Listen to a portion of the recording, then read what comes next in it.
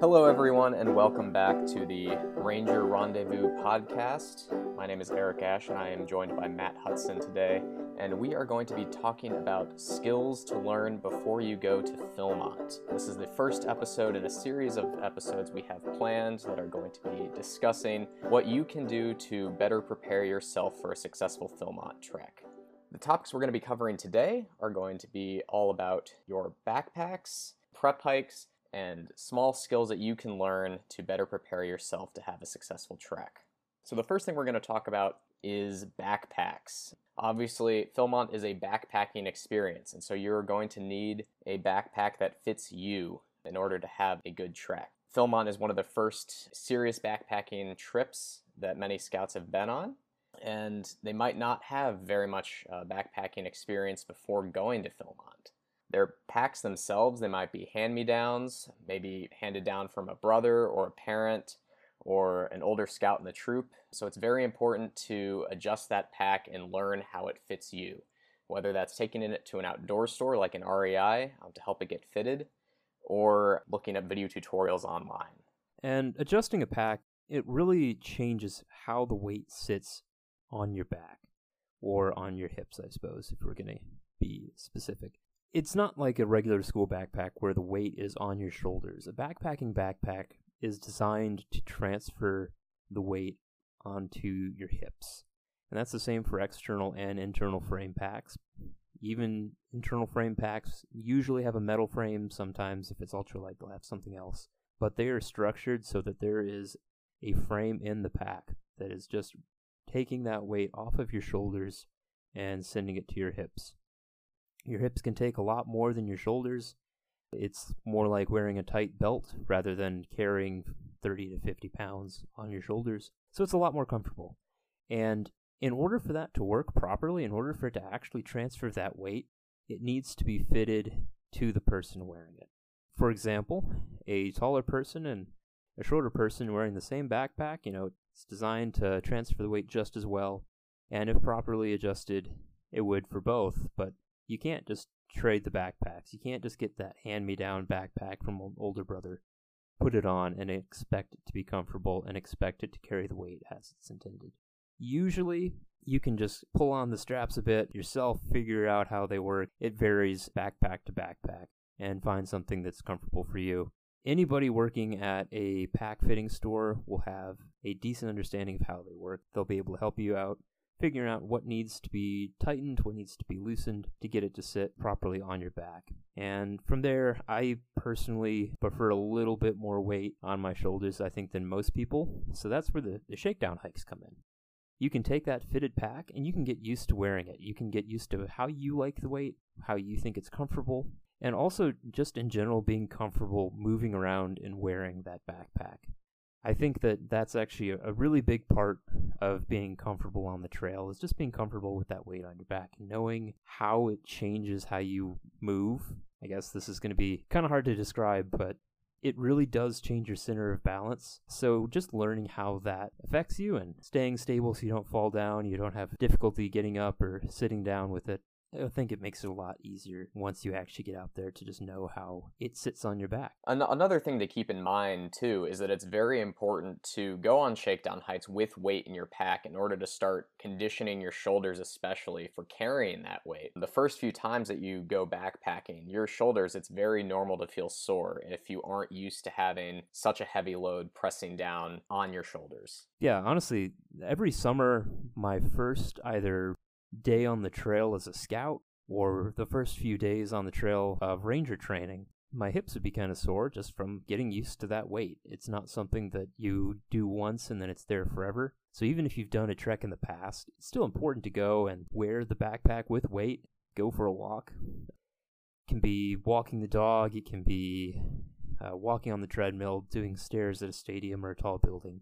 We're going to get into more specific things you can do to physically prepare. So we're going to talk more about fitness in the future, but just walking with your pack is a great way to figure out what needs to change in the adjustments and also in how you're loading the pack up. So there is a generally accepted correct way to pack a backpack.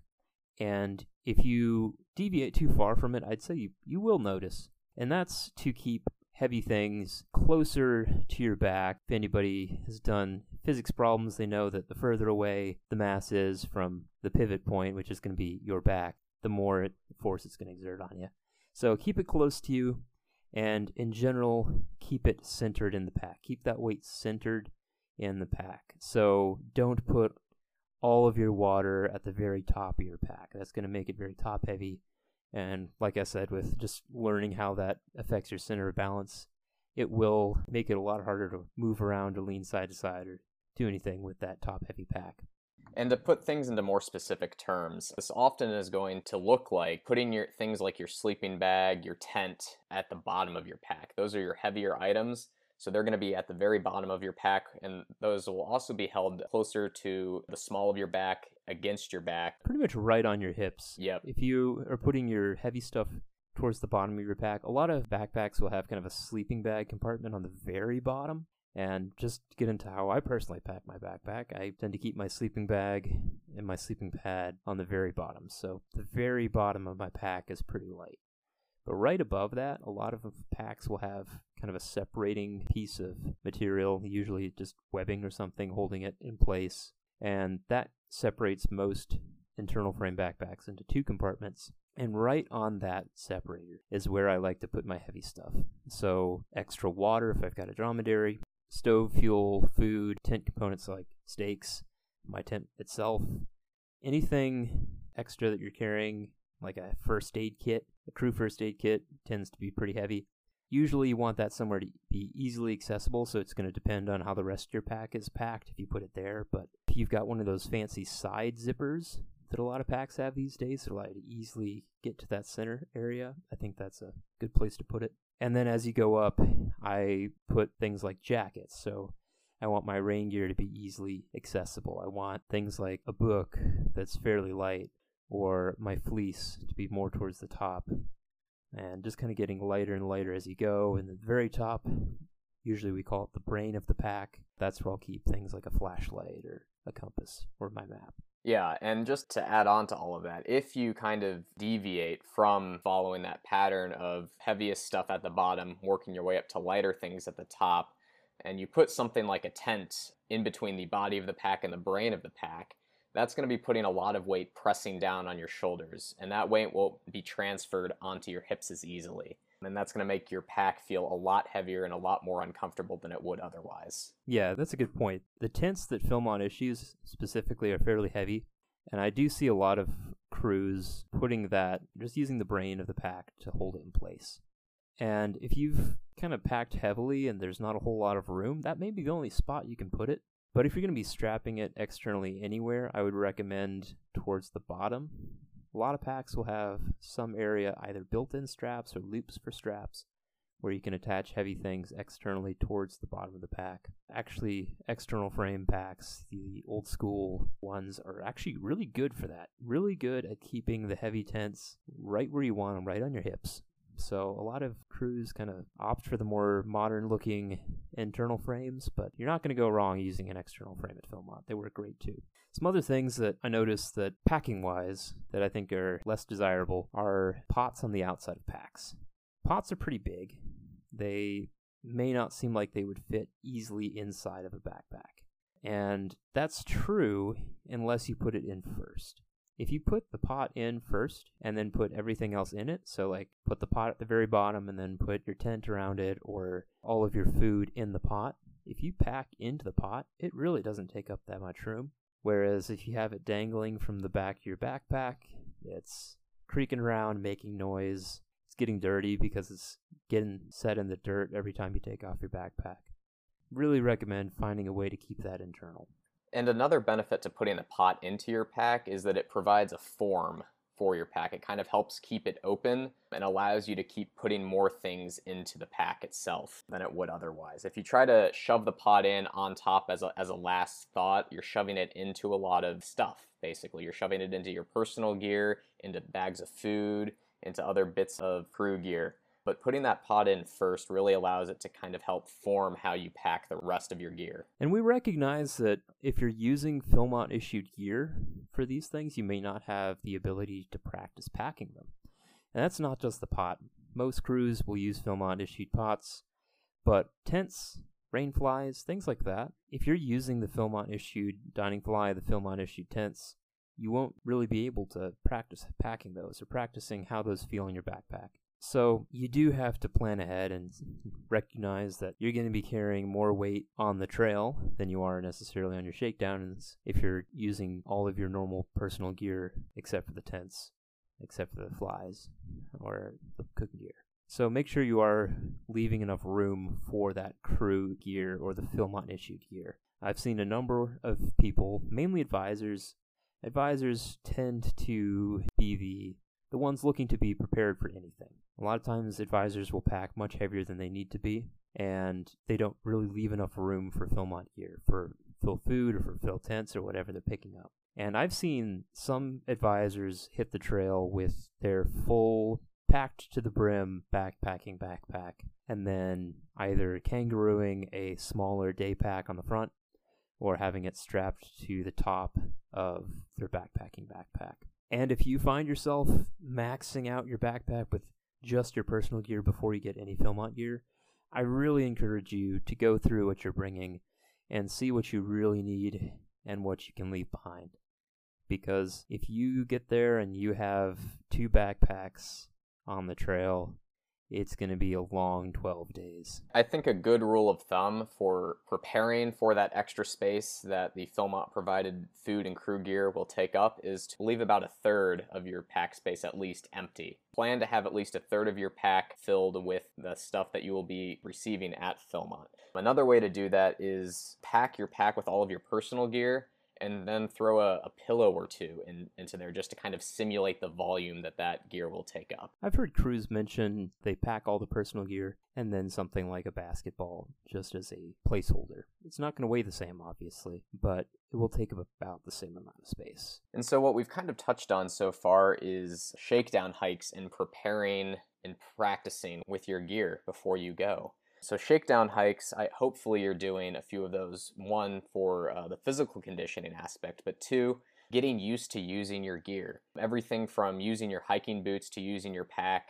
to setting up camp. And so I think that's something that we want to touch on now is practicing setting up and taking down camp is so important. A lot of crews end up wasting hours of time during their first few days on the trail learning how to be efficient in camp. As a ranger, I experienced multiple crews spending 2 or 3 hours in the morning taking down camp, getting their sleeping bags put away, bringing their bear bags over, and then packing all of the food and gear into their packs before they were even ready to start hiking. That should not be the case. When you come to Philmont, you should already have some sort of baseline expectation for how you're going to approach packing up in the morning and being ready to hit the trail. Yeah, and your ranger will talk about a duty roster when you get to Philmont. If you come with one already prepared, that's great. But if you don't have one when you get to Philmont, your ranger will have you make one. And that's pretty important because it has every day planned out. So you don't have to figure out who's doing what as you go. So you can know who's going to be getting bear bags tomorrow and have those people go bring the bear bags back to camp instead of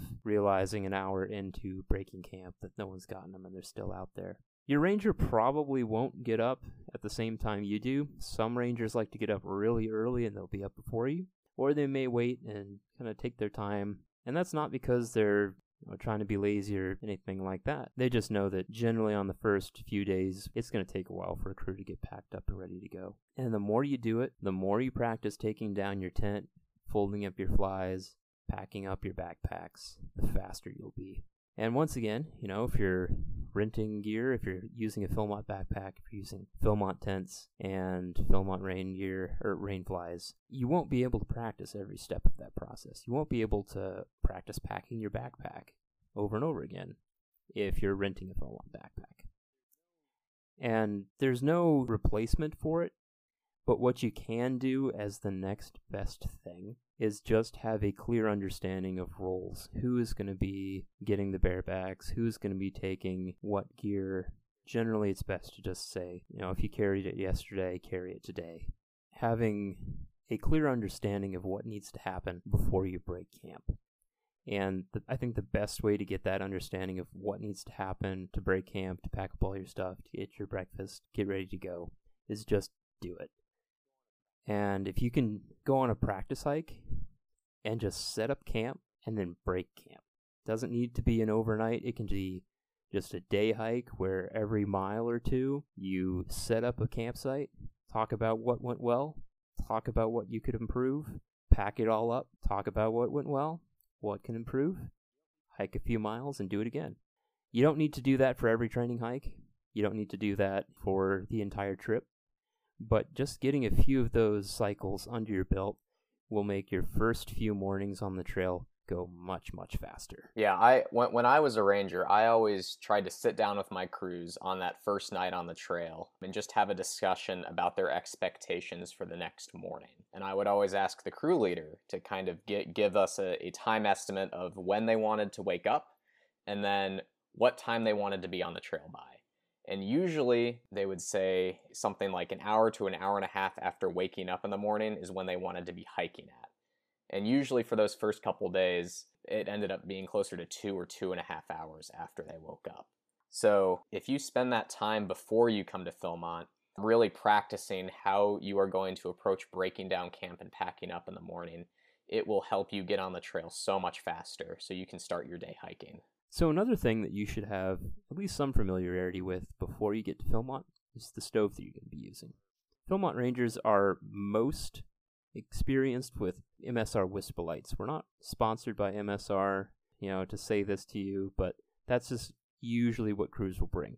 And it doesn't need to be the actual MSR brand Whisperlight. There are a lot of basically knockoffs that are about the same.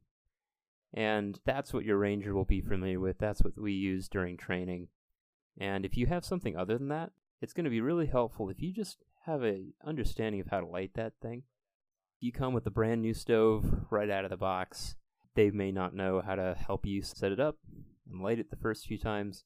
So just a little bit of familiarity. Practice lighting your stove a few times. Have a few people in the crew familiar with it. It'll make it a lot easier once you hit the trail. Less time figuring it out. Also, if it isn't a new stove, make sure you clean it or have it in a at least semi-clean state before you get to Philmont. And even if it's not so dirty that it won't light, you're going to be using it for 12 days straight, at least once a day. So it's going to get gunked up on the trail. So wherever it's starting from, that's the cleanest it's going to be while you're out there. And it's best to have it as clean as you can get it before you leave. Make sure it's working. Clean it off. Clean off some of the soot and grit. Just double check that your stove lights and burns well before you get out there. And one of the reasons why Philmont likes the MSR Whisperlights so much is that those stoves are basically bomb-proof. They are incredibly durable. They're very easy to use under almost any condition. And they're very easy to clean and maintain as well, even while you're in the backcountry. Just as an example, one of the easiest ways to clean the Whisperlight is to just flip it upside down and shake it a little bit. And when you do that, you should hear a little metal clinking inside of the stove. That's actually a cleaner needle that is manufactured as part of the stove that is just moving back and forth and punching out the dirt and the soot in a little hole that connects the fuel line from the fuel bottle to the stove itself. If you've noticed that your stove is having trouble lighting or getting hot enough to boil water, just kind of giving it a couple shakes like that can really go a long way to helping it improve its performance. Also, just to throw in here real quick, some comments about types of stoves to bring and what to avoid. So Philmont does not allow wood cooking stoves. Some of them are pretty good for 1 or 2 people, but with the larger group, you really do want something that can get really hot really quick and in pretty much any conditions. So wood stoves are okay for doing some kind of ultralight backpacking on your own, but they're not allowed at Philmont. Canister stoves are increasingly popular, and they're very easy to use. They're, I'd say, easier to maintain than Whisperlights or Whisperlight type stoves because there are really almost no moving parts, just the valve that controls how much gas is flowing. There's not a whole lot to break on them typically.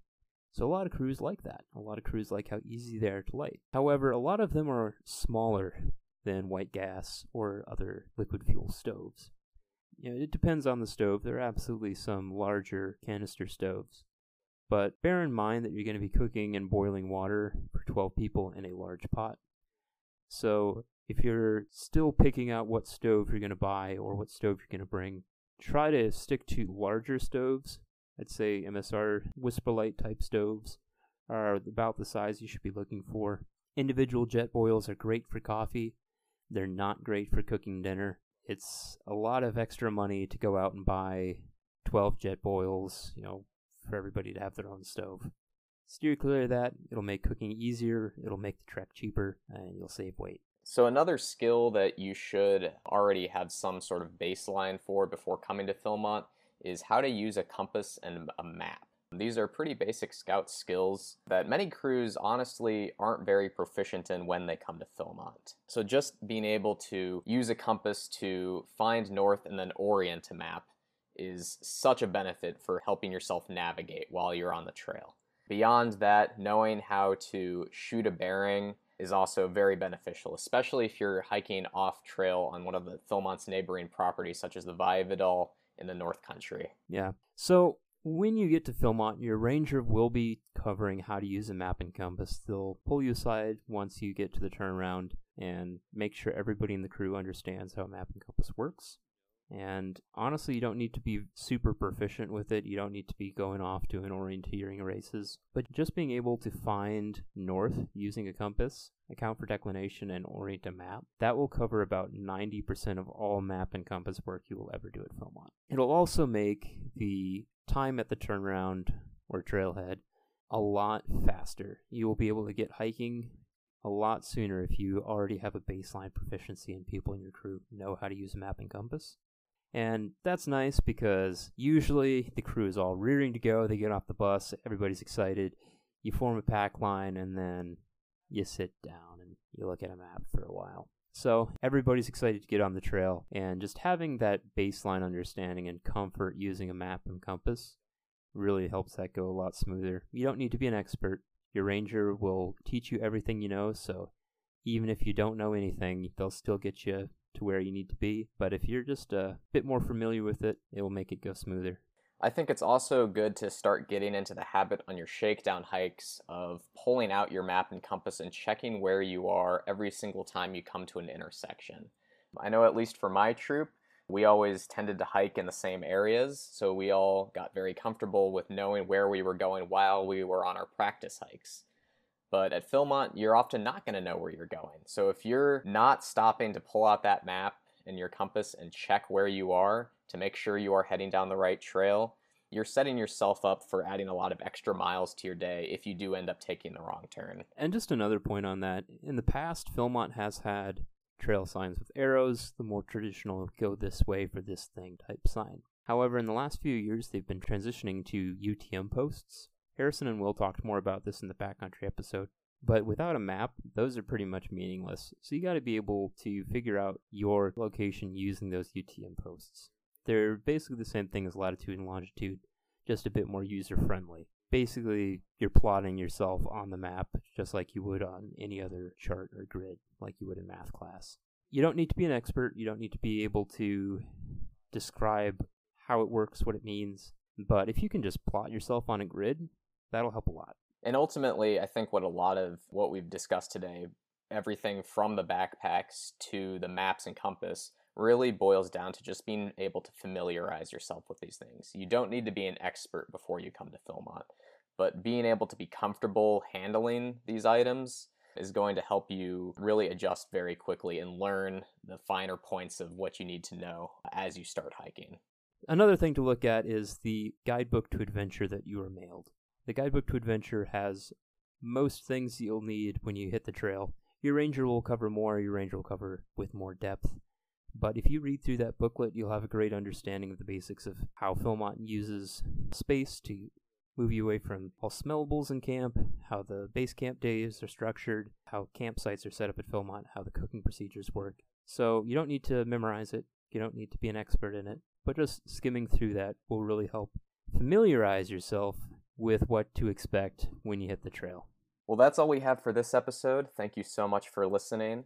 As always, we have links to leave messages in the episode descriptions. As we mentioned at the beginning of this episode, this is the first in a series of episodes about skills to know and things to familiarize yourself with before you go to Philmont. In the future, we will be discussing topics such as fitness and personal gear, so stay tuned to hear about those.